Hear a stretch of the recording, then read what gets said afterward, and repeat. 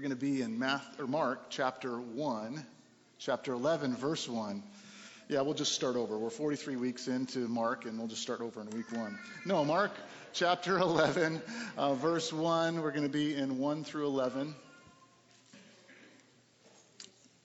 I'm thinking those candles aren't going to light anything on fire with the draft going there, but if so, we might have some pyrotechnics up here as we're going today, so I'll try not to get too distracted by that, and you either. So as we come into Mark chapter 11, we've been seeing all kinds of different lessons that Christ has been teaching us, and we could break this series down into a whole bunch of different things, but we really get an opportunity to see that our King came not just as a king, but he is redefining what kingship looks like. And today, as we come to chapter 11, we're making a very pivotal turn where he's entering into Jerusalem for the Passion, the final week of his life. And so we get an opportunity to really look closely at him and his kingdom. And he's been redefining his kingdom for us. So we're going to look at that just a little bit. But what we see about Christ is that he's so different than every other king up until that point in time, and certainly every other king or power figure that we know of today. He's certainly not an Alexander or Napoleon type king, but he comes with a different message, a message that he lived out for most of his days, and a message in a kingdom in which was foretold from the beginning of time. So let's look. We'll break this down. Start in verse 1, and it says this. Now when they drew near to Jerusalem, to Bethphage and Bethany at the Mount of Olives, Jesus sent 2 of his disciples and said to them, Go into the village in front of you, and immediately as you enter it, you will find a colt tied on which no one has ever sat. Untie it and bring it. Now, we'll pause there for a moment. I don't know about you, but I'm just trying to wrestle with what the disciples, what the people that were following Jesus, and also the people that were in Jerusalem, what they must have been feeling. Probably this mixture of a great deal of excitement as well as a great deal of tension.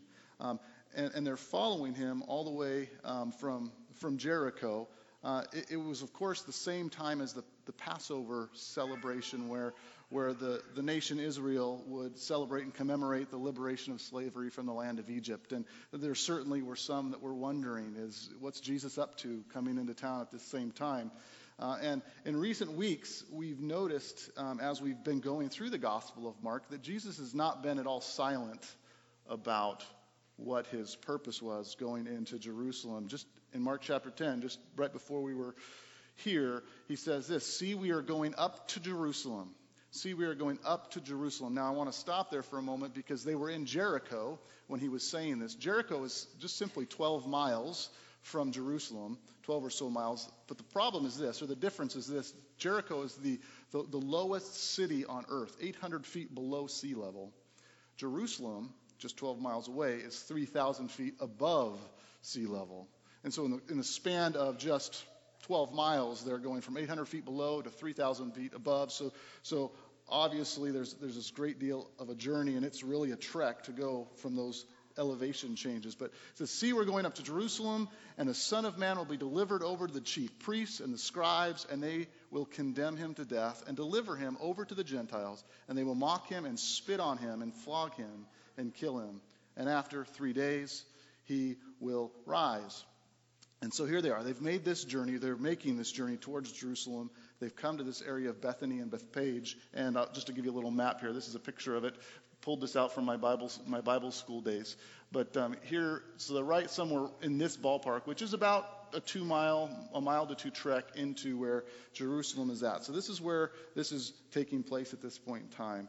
And as we've talked about Christ up until this point in time, we've seen he's been redefining what it means to be a subject of his kingdom. He started back in chapter 10 when he talked about coming to him with the faith of a child, that we are completely helplessly dependent. We don't come to God on our own merit. We don't come to Christ and clean ourselves up. We come to him saying we're helplessly lost without a Savior. we can't do it on our own. We need you. Then he went and he talked to the rich young ruler, this man that came, and in essence he wanted to try and earn his way, or even maybe buy his way into God's kingdom. And Jesus says, no, that's not how it works. You have to give up everything to come and follow me. And the rich young ruler went away sad. And then we saw last week Bartimaeus, Bart, who was stuck on the side of the road, but he pushed aside every obstacle and he went after Christ wholeheartedly. He didn't fall prey to the skeptics in his life, and he pursued Jesus with a passion and an excitement. So we're seeing this redefinition of what it means to be a subject of a kingdom. And as we look here, we're seeing this as well. As subjects of a kingdom, there are rules to follow. There's ordinances to follow. There's behaviors maybe to follow. But the first thing that we recognize and we see that I want to point out in this passage is that as subjects of God's kingdom, as subjects under the messianic kingdom of Jesus, number one, we remember that Jesus is in the untying business. Jesus is in the business of untying. Certainly not the main point of this passage, but as I'm reading through and studying this is traditionally the triumphal entry passage, the passage that you preach on Palm Sunday. Very important in the life of believers understanding this. But in this particular sense, as we're going through this, very practically, Jesus really is in the business of untying knots in people's lives. He, up until this point, has healed the sick. He's raised people from the dead. He's brought them hope. He's brought them forgiveness. He's brought them, really, salvation. That's what he's done. But he's still today in the business of untying knots. And I'll say, all of us in here, or I hope, I don't know if all of us in here, but most of us in here are I'll just say X something. Our life was tied up in some form of a knot or other throughout time. There could be in here ex-alcoholics. There's ex-food addicts, ex-addicted to porn, ex-addicted to self. There's I had someone tell me this week, I'm an ex-jerk. That's what he said. I'm an ex-jerk. We have those that are prideful, arrogant know-it-alls, or trying to get in that direction anyway. There's ex-drug addicts. And the reality is that sin ties us up and has us bound in knots. And Jesus came to untie, to loose, and really to demolish those knots. We're in this fun process of moving a little bit closer, very close into town on the church rental property. And I've got a trailer hooked up to the back of my truck, and I'm towing it everywhere. Every time I come over from our house to our soon-to-be house, I'm just dragging whatever. And so I'll throw stuff on there, and as I'm going through tying things down, or specifically using ratchet straps, if you know what those are, these ratchet straps. Well, I've got a 5-gallon bucket, and I've got 100 ratchet straps in there, and I go and you pull one out, and they're all kind of hooked together. You kind of get that picture. Well, that's okay. You spend a minute and you're untying them, but once you get one out, you start to stretch it out, and you realize that the last time it got cinched down, there was a knot, and that knot got cinched really, really, really tight. Have you noticed that when there's a knot in a ratchet strap? And so you sit there and you fumble with your stubby little fingers, and you finally are able to get that knot undone, right? You know what I'm saying? And when you get that knot completely undone, you'll notice it's nice to have the knot undone, but there's still some wrinkliness to the rope. There's still some wrinkliness to the strap. And I would think for all of us, there's still some wrinkliness in our lives. It's not like we're perfect. Once Jesus has come along and he has untied that rope, we are in the process of becoming more and more like him, becoming less and less wrinkly. And as we work out our salvation, as James would say, or as the process of sanctification takes place in our life, maybe some of those ripples go away and whatnot. But I don't know about you, but I do know that there are those in here, even probably today, that come and they're tied up in knots. And I don't know what the knot is in your life. Maybe it is just simply the knot of you're lost in your own sin and your pride, and you have not yet released your heart to Christ Jesus. That's the biggest knot that can be dealt with. But there's all kinds of other different knots that we need to take to Christ and allow him to untie, because he is in the business of untying knots in our lives. That's what he's good at. And I could testify to that. And as we do testimonies up here, I know many of you can testify to that as well. Christ is in the business of untying knots, and that's exciting. That's exciting. So you can come in here today tied up in knots, but because of the work of Christ and your confession of your own sin, you can leave and you can walk away free, unfettered, loosed, released from those knots. And that's good news. That's the good news that we talk about as a church when we say we are about reaching with the gospel of Jesus those that are near to us but far from Christ. That's what we're saying. We're making that offer very real and present, that we get to come to Christ as we are and let him take care of the knots in our lives because of his shed blood on the cross for us. And so here's some things that Jesus has said. If you're like, I don't know if I'm ready to be unknotted. I'm kind of comfortable in my knotted state, or that knot is just too tight. I can't release that knot. I can't even imagine that knot being untied. I'm just going to learn to live with that knot. I'm just going to accept it as it is. And there's a fear that's keeping you from getting that knot untied, which by that I mean turning your life over to Christ. Here are a few encouragements for you specifically. These encouragements come from the Savior God that we worship each and every day, hopefully. And here it is, John 14:27, peace I leave with you, my peace I give you. Not as the world gives it, but as I give it. Let not your heart be troubled, neither let them be afraid. Peace is something we talk about this time of year, but not oftentimes something that all people experience. And it's snowing, and that's awesome.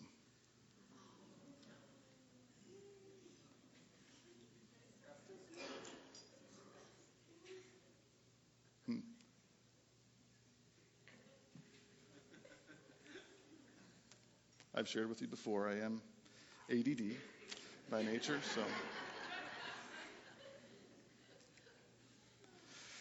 Though our sins were as scarlet. Okay. Peace I leave with you. Maybe it's a peace like a fresh fallen snow. Tie it back in. There we go. Fresh fallen snow. This is still, even today, a Christian supreme greeting. Peace be with you. Also, look at here in Matthew chapter 11, verse 29. It says, take my yoke upon you and learn from me, for I am gentle and I am humble in heart, and you will find rest for your souls. Have you received King Jesus into your life and let him be your love, your joy, your peace, your forgiveness, your self-control? Have you allowed him to untie the knot in the sin of your heart? And if you have not, I just encourage you to do that today. I'd love to talk to you about that after the service. Also, if you are one that you have had that knot untied, but there's still some pretty pronounced wrinkles, if you know what I'm saying, there's still some things that aren't quite yet worked out, and you need prayer for those things, please don't stay alone in that place, because that's not what we're about as followers of Jesus. His kingdom isn't about having any lone rangers or solo acts. So another facet to Jesus' untying business that we see here is that in Jesus' untying business, he's really the one that does the work, yes, but he uses the us's to do that. He uses us. And by us, I don't mean us individually. I mean us as us kind of us corporately, as well as us as a church family. And you'll notice here he says, as he's going on there, he sends 2 disciples to go and untie this colt. He uses 2 disciples to do this. We see this pattern all throughout Jesus' teaching. He'll send out disciples in pairs or sends them out in groups, because in order to do his business, it's best if we have someone that walks through life with us. And I want to ask you, who is the person in your life, and I hope you can identify them right now, but who is the person in your life that encourages you in faith? I have a lot of people in my life that encourage me in my Seahawk fandness. I have a lot of people in my life that encourage me in my hobbiness and the things that I like to do. I have a lot of people in my life that encourage me towards gluttony or that leaning. And I have a few people that will encourage me in my walk with Christ. A few people that I can go to and kind of just cut myself open and say, I'm really struggling with this. I messed up with this. I need prayer. I need counsel. I just need someone to kick me. I need someone to lift me up. You cannot make it in the kingdom of God without those peoples in your life. It's not the way that you're designed to live and designed to operate. And I just challenge you to make sure you have that person. And if you don't, pray. Ask the Lord for that person. He will bring that person to you. We all need those people in our lives. Maybe it's just one, maybe it's not. Maybe it's a spouse, maybe it's not. I'm reading through the life again of John Newton. I've just kind of fallen in love with John Newton. He's the writer of Amazing Grace, the most famous song ever written. And what's interesting about John Newton is that he was much more of a pastor and a preacher than he was a songwriter. He actually just wrote songs in the same way as an illustration tool. So he would write a sermon, then he would just kind of write a song to go with it. And that's where Amazing Grace came out of, one of his hundreds, if not thousands, of hymns that he wrote. But with John Newton, what's interesting, he's this theological powerhouse. But his wife was a woman named Polly. And the culture of that day considered Polly, what was the actual word of that? A scatterbrain. Polly was a scatterbrain. In our day, that means she's an airhead. And so you have this theological powerhouse who's written the most famous song in all of the world, still to this day, Amazing Grace. And then you have his wife who can't even have theological discussions with him at all. She just can't. It's in his writings. And yet when you read his journals, which is always, I would be terrified for people to read my journals, but his journals are published, and he says, my number one fear in life is that my love for my wife would exceed my love for the Lord.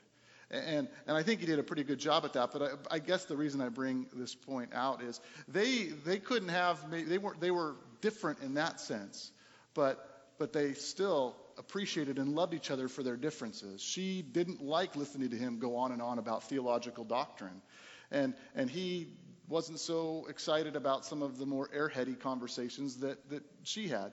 But there was this deep love and intimacy. And I find that as a great encouragement for those of us, especially those of us who are in relationships, marriage relationships. And I hear this oftentimes, different people in our lives are like, well, I really wish my husband or I really wish my wife, I was talking with a buddy, he's like, I really wish my wife was a believer. And yet he's got this great opportunity still to love her so well in this particular way. And so the us part of it is so important, learning to walk together hand in hand with those that we're close to, whether it's our spouse or whether it's not. You don't need to have all things in common to be an encouragement and to love one another perfectly. So another shameless plug for what Mike talked about earlier is our growth groups. This is an opportunity that we really want to make sure that everyone in our church has an opportunity to have spiritual connection outside of a Sunday morning service. Friends that kind of point you to Christ. All right, moving on. Verse 3, it says this: If anyone says to you, why are you doing this? Say, the Lord has need of it, and will send it back here immediately. And they went away and found a colt tied at a door outside in the street, and they untied it. And some of those standing there said to them, what are you doing, untying the colt? And they told them what Jesus had said, and they let him go. So as subjects of the King of Kings, this new coming Messiah, as subjects of God's kingdom, we not only know that Jesus is in the business of untying knots, but we also expect opposition, and in the midst of that opposition, we remain obedient to him, remain obedient to our call and our faith in him. Look at what Jesus, he sends these two disciples to untie the colt, and then he says, if anyone says, this is Jesus, if anyone says, why are you doing this? Say, the Lord has need of it, and will send it back immediately. The Lord has need of it, and will send it back immediately. There is great opposition to those who want to walk in faith today. There's great opposition that's there. And yet, we, in the midst of that opposition, must remain obedient.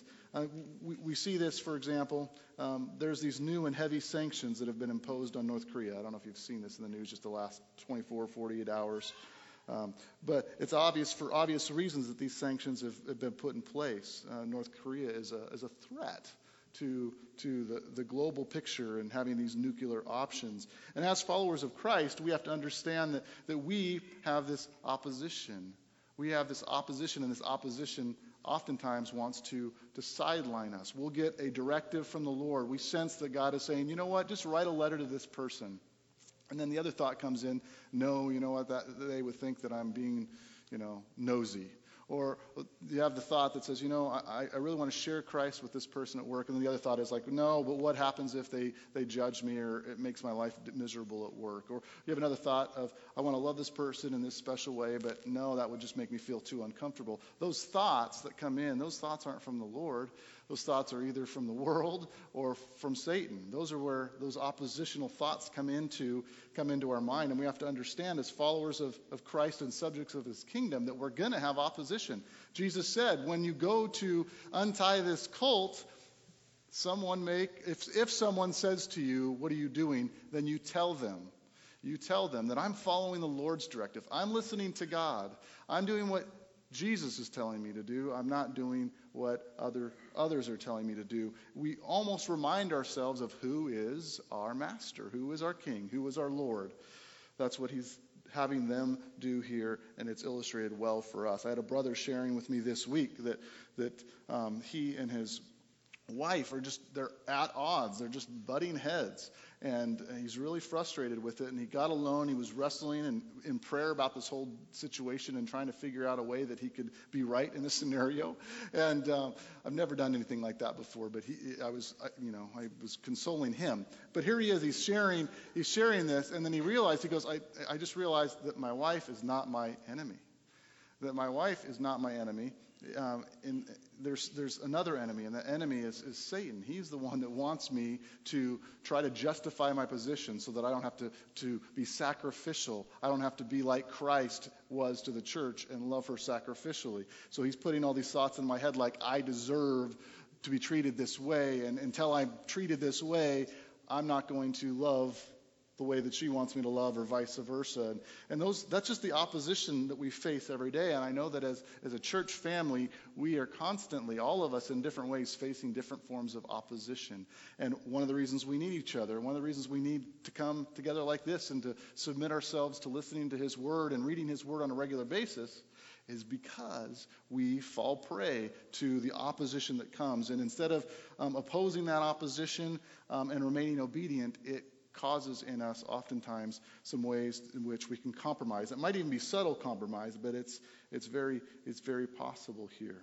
Now, the subpoint of this text that I think is interesting as I read this, I'm going to jump back here. It says here, Jesus, if anyone says to you, why are you doing this? Say, the Lord has need of it and will send it back here immediately. I just thought that's interesting. The Lord has need of it and he'll send it back here immediately. He's basically saying, I need this for a moment in time, but don't worry, I'll return it. And I guess the subpoint that I'd like to make there is, as subjects of God's kingdom, we learn. We've talked a lot about stewardship, but we learn that we hold on to things of this world very loosely. There are certain things that we need, but we hold on to those things loosely for his sake. And again, through the moving process, you realize, man, I'm really good at acquiring stuff that I thought at one point I had to actually have to be happy. And then I forgot I even had it. And then it just fills up space. It's just an example. But I think that we can do that with physical things, but we also do that with emotional wounds and emotional knots too, that we hold on to things too tight. We make bigger issues of things that shouldn't be bigger issues. We can divide or get upset about certain things that really have very little value. And we're just kind of stuck in our own little rut, holding on to these little issues. And so we need, as subjects of God's kingdom, we need not only to remember that he's in the business of untying knots, and we also need to remember to be obedient in following him and listening to him and fighting that opposition that we can oftentimes face. And it's a good time of year to bring that up just because of this season of commercialism that we're in. So be careful as we are stuck in this world and in this trap where we think stuff is more than just stuff, and we don't use money as a tool, but we use money as a god, and our true wealth is found in things other than our relationship with Christ and other than our relationships with one another, because that is where our true wealth is found. It's found in him. Our wealth is found in who we are in Christ and how we relate with one another. That's really what matters in this life. Verse 7 here, it says this. And they brought the colt to Jesus and threw their cloaks on it, and he sat on it. And many spread their cloaks on the road, and others spread leafy branches that they had cut from the fields. And those who went before and those who followed were shouting, Hosanna! Blessed is he who comes in the name of the Lord. Blessed is the coming kingdom of our father David. Hosanna in the highest. And verse 11 says, And he entered Jerusalem, he went into the temple, and when he had looked around at everything, as it was already late, he went out to Bethany with the 12. Thirdly here, what do we see as subjects of God's kingdom? We learn that we are living cloaks and branches. Living cloaks and branches. As subjects of King Jesus, we are living cloaks and branches. Cloaks, in that context, they were very valuable pieces of, clothing or protection. If it was scorchingly hot, a cloak would be used to kind of keep the sun off. If the wind was ripping, they would be used to provide protection from flying sand and dirt. Or, as I looked at this picture, I don't know how well you can see it, they also obviously were used to hide bad hair days. But if it was cold, it also could either be layered up and it would provide warmth. So when people here, they took off of their cloaks and they laid it on the donkey. And then they took their cloaks and they put those cloaks on the ground as virtually as a road.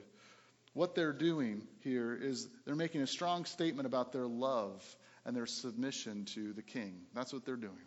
Now, when it comes to the palm branches, you have to realize that in that culture, back then especially, but even in today's setting there, that culture, a living tree, greenery, was of great value. In certain contexts, it was illegal to cut off a palm branch because it was one of only a few forms of color of that day. And so it is great value to be able to cut off a palm branch. And so here, the lesson is you don't just go around and cut palm branches off trees unless there's something very, very special that is taking place. And Jesus had been in this process of radically redefining kingship through his words and through his actions. And we are subjects of, we are part of his kingdom. And the question that we really have to wrestle with as we think about all of these things is, are we like these people here ready to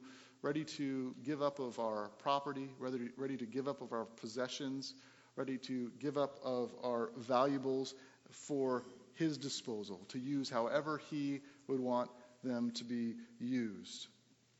Even in many cases, even when his orders might seem to be kind of silly, like that just seems silly, I'm sure, to some of the disciples. Yeah, go grab this colt, untie it, and bring it to me.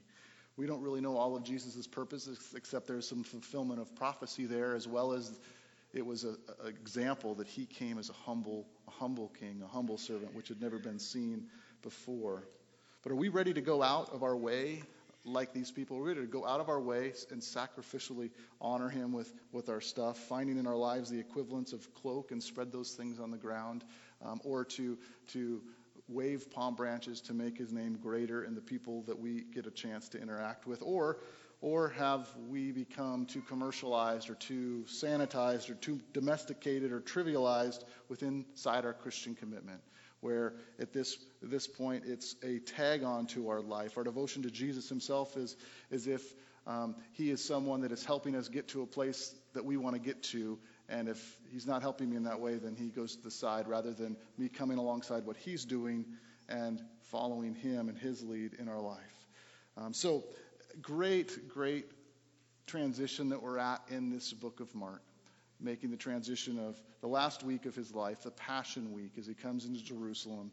And we've spent 10 chapters in about a little over 2.5 years, and we're going to spend the next about 13 chapters in a week's time. And it's a great opportunity. Hopefully we're already really focusing on our Savior as we celebrate his birth this time of year, but it's going to be another great time to look at his kingship and what that means in our everyday world. Because frankly, without this, none of us would be here today. And that's good news. It's exciting news. I'd like to close in prayer. Have the worship team will come up and close us out in song. And just want to encourage you to have a great Merry Christmas Eve. Merry Christmas. Look for opportunities just to shine the goodness of your King in the lives of the people that you're going to be interacting with this holiday season, or especially over these next few days.